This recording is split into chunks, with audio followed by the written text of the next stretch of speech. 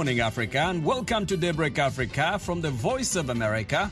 I'm Jackson Vunganyi in Washington. Today is Thursday, June the 2nd, and here are some of the stories we're covering for you this morning. UN officials expressed concern about the humanitarian impact of armed violence in the eastern DRC. We cannot lose sight of the fact that armed violence remains widespread throughout the eastern DRC, whether in Ituri, South Kivu, or other parts of North Kivu. That is Martha Pobi, the Assistant Secretary General for Africa in the UN's Department of Political and Peacebuilding Affairs. And the United States names Ambassador Mike Hammer, a veteran diplomat, as the new envoy for the Horn of Africa. And Malawi's President Lazarus Chakwera orders investigations of the vice president and other top officials involved in a corruption scandal. One of these principles is that every citizen has a constitutional right to defend themselves against an accuser. And at this point, none of these individuals have been charged by any court where they can answer for themselves. In Zimbabwe, a new app is helping journalists in the country to carry out their duties safely. We'll have those stories and more coming up right here on Daybreak Africa. Stay tuned.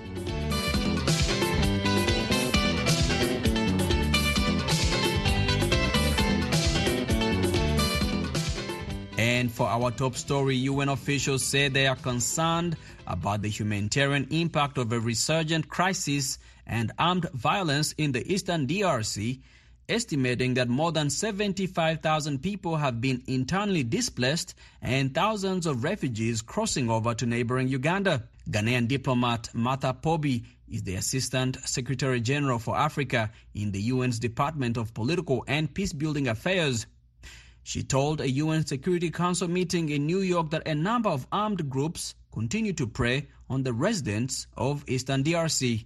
We cannot lose sight of the fact that armed violence remains widespread throughout the eastern DRC, whether in Ituri, South Kivu, or other parts of North Kivu. A multitude of armed groups continue to prey on the civilian population, undermining efforts to achieve lasting peace, stability and development in the DRC and indeed the region. In April of this year, the East African Community Conclave on DRC meeting in Nairobi featured the leaders of Kenya, Uganda, Burundi, Rwanda and DR Congo. They pledged to support President Tshisekedi's efforts to stabilize the region. President Kenyatta also invited representatives of armed groups active in the eastern DRC. However, many groups did not make it due to what they said were logistical reasons. Ms. Pobi says that she hopes such interventions can continue to provide a basis for finding a lasting solution to the restive region. The two-track process launched at the second Heads of State Conclave in Nairobi on 21st of April has provided fresh impetus to find durable solutions to the continued presence of foreign armed groups on Congolese soil. I am encouraged by the fact that Rwanda and the DRC have decided to refer to the expanded joint verification mechanism of the International Conference of the Great Lakes region to investigate reported instances of human and material damage caused by explosive ordnance originating from across their respective borders on 23rd of May. That is Ghanaian diplomat Martha Pobi, an Assistant Secretary General for Africa in the UN's Department of Political and Peacebuilding Affairs. She was speaking at the UN Security Council meeting in New York.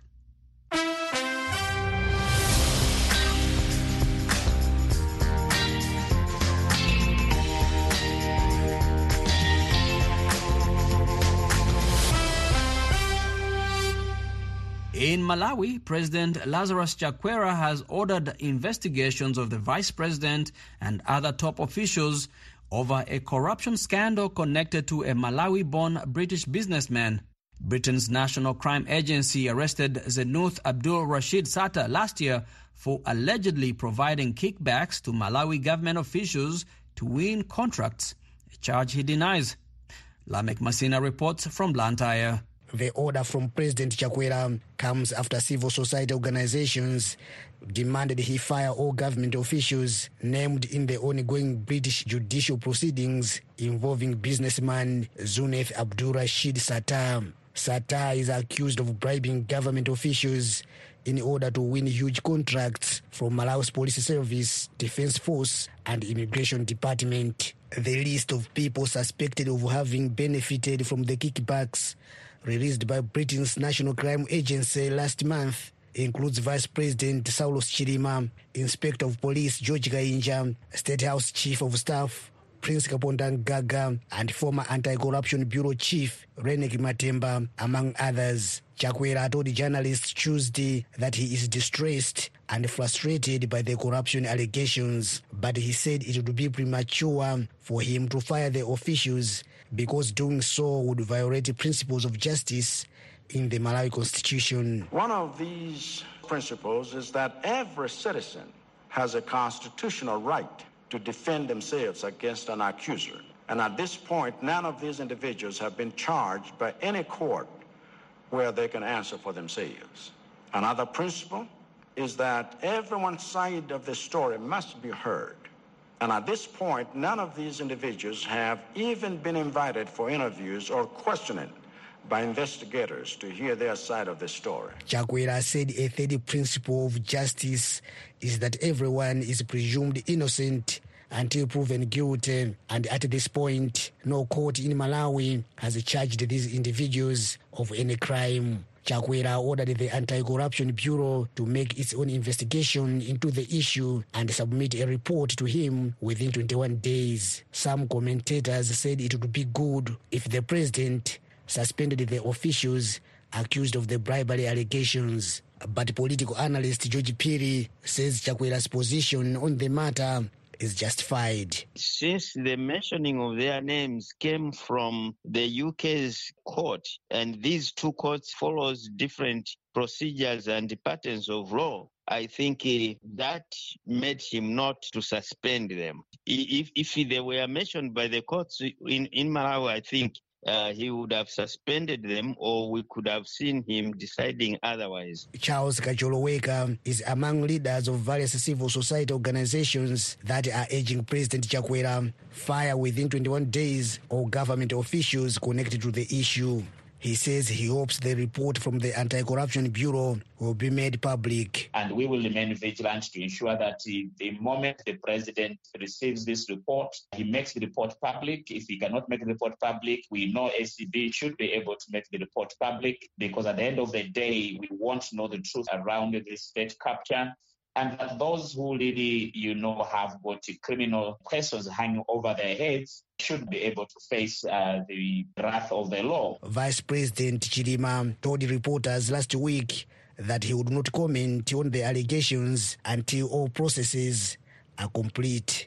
Lamek Masina for VOA News, Blantyre, Malawi. Kenyan President Uhuru Kenyatta on Wednesday presided over Kenya's 59th Madaraka Day, or National Day, which is commemorated every June the 1st. It celebrates the day in 1963 when Kenya attained self-rule after being a British colony since 1920. This year's Madaraka Day celebration is President Kenyatta's last public holiday before the end of his tenure in August. Atieno Ojambo reports from Nairobi. Speaking from Uru Gardens in Nairobi while presiding over this year's 59th Madaraka Day, or Internal Self-Rule Day, President Uhuru Kenyatta said that Kenyans have a chance to elect the first woman deputy president in August. President Kenyatta used his last national holiday to endorse Martha Karua, who is opposition leader Raila Odinga's running mate in the August 9 polls. Odinga and Karua are running under the Azimio la Umoja, or Resolution for Unity coalition, which is led by President Kenyatta. In August of this year, if it is the wish of the Kenyan electorate, we have a chance of electing a woman and shattering the glass ceiling by assuming the second highest office in the Republic of Kenya. So, ladies and gentlemen, if our women were part of the liberation struggle, advancing their cause intentionally is a duty that belongs to all of us. We owe it to them, we owe it to ourselves, and we owe it to our country. And I am indeed proud to have been part of this push for women leadership in our republic. Deputy President William Ruto failed to address Kenyans during the celebrations for the first time since President Uhuru Kenyatta took office in 2013. The unusual activity has been viewed by political analysts as a sign of the bad blood between Ruto and President Kenyatta. There's been tension between the two, caused in part by Kenyatta's refusal to back his second-in-command as a candidate for the presidency in August. During Wednesday's celebrations, Kenyans had anticipated listening to Ruto on his last Madaraka Day as deputy president. Instead, they watched President Kenyatta, after awarding state awards, invite the president of Sierra Leone, Julius Maada Woni Bio, to speak. President Woni Bio is in the country for a 5-day visit and was the chief guest at the commemoration. Leaders allied to Deputy President have criticized the act, saying it was very demeaning to Ruto. Ndindi Nyoro is a Kenyan member of parliament. Tumeona ile madharau umefanyiwa pale siku ya leo. He says, we have witnessed the humiliating act that was portrayed by the president today, and we want to tell those behind the spiteful act of sabotaging the protocol of National Day celebrations that this will be your last of such acts. Madaraka, which is Swahili for authority, is celebrated every year to commemorate Kenya's attainment of self-rule in 1963. Kenya went on to gain full independence on December 12, 1963. This is President Kenyatta's 10th Madaraka Day celebration since he came to power in 2013. It is also his last national holiday before the end of his tenure ahead of the August 9 polls. Tieno Odhiambo, VOA Daybreak Africa, in Nairobi, Kenya.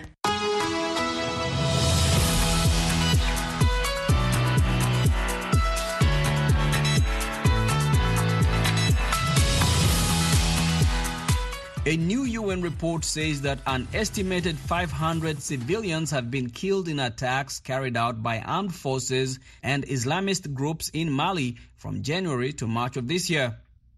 The UN's Malian mission, known as MINUSMA, said in the report that the killings represented a 324% rise over the previous quarter and highlighted the failure of Mali's military junta to limit human rights abuses or stop groups linked to Al-Qaeda and Islamic State from carrying out campaigns of violence.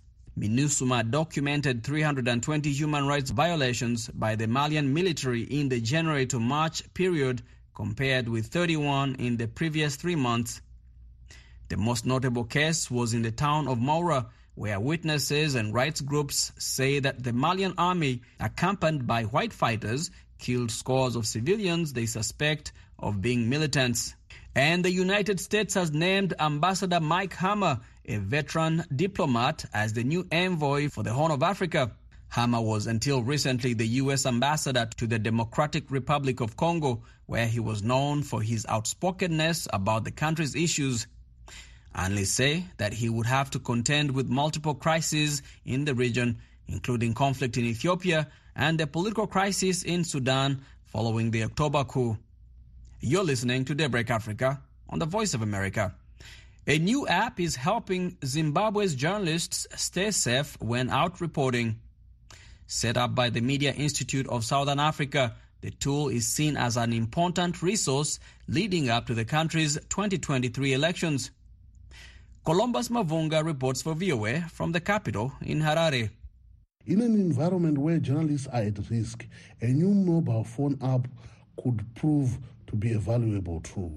Developed by the Media Institute of Southern Africa, known as MISAM, the app acts as a panic button. Nompilo Simanje from MISA Zimbabwe says the media watchdog set up the app after documenting a trend of unlawful detentions and assaults against journalists. So in light of those trends, which we have seen to actually increase during election periods, MISA Zimbabwe launched this alert button because it is very timely and will be very useful with the general elections coming up next year, and also for purpose of reporting any media violations and calling for assistance in the event of any media violation. If a journalist is in distress, they can press a trigger icon on the app, which immediately alerts MISAM and the key contacts to the emergency and the person's location. Blessed Mhlanga, a journalist with the Alpha Media Holdings News Group, has already signed up for the app. After an arrest in early May, he sees the value of being able to seek help quickly. I was arrested just a few weeks ago whilst I was covering elections in Chitungwiza. There was an amazing response from MISA Zimbabwe, from the Zimbabwe Lawyers for Human Rights in Zimbabwe, chiefly because when we were arrested, there were other journalists who were there who also then made calls, and we managed to get quick responses. But imagine if there was no one around. When President Emmerson Mnangagwa took over in 2017, he promised to improve the media landscape in Zimbabwe. But Reporters Without Borders says levels of violence against journalists remain alarmingly high in Zimbabwe, and harsh laws are still in effect. On Monday, Nick Mangwana, Permanent Secretary in the Ministry of Information, told reporters the government is promoting development journalism, stories focused on the economy, climate change, and infrastructure. He says authorities are not standing in the way of journalists' work. It is very important and paramount that the welfare of journalists should be elevated to a level where it becomes an integral part of the developmental projects that is being rolled by government, because the media are a key component of creating the critical mass buy-in from the public to the national development goals. Mangwana promised a media practitioners bill in parliament soon as part of efforts by the government to allow journalists like Mhlanga to work freely in Zimbabwe. The ability of media to work unhindered is vital as Zimbabwe prepares for elections next year.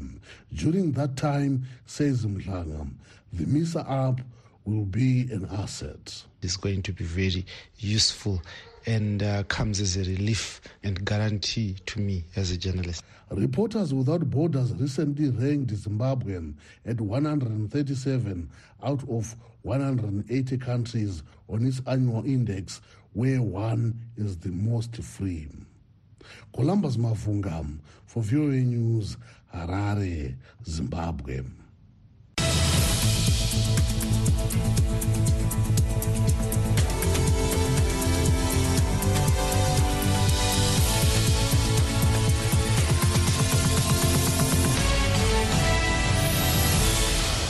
And let's go to West Africa. In Nigeria, a clergyman of Nigeria's Methodist Church has revealed the church paid a ransom of nearly $250,000 for his release.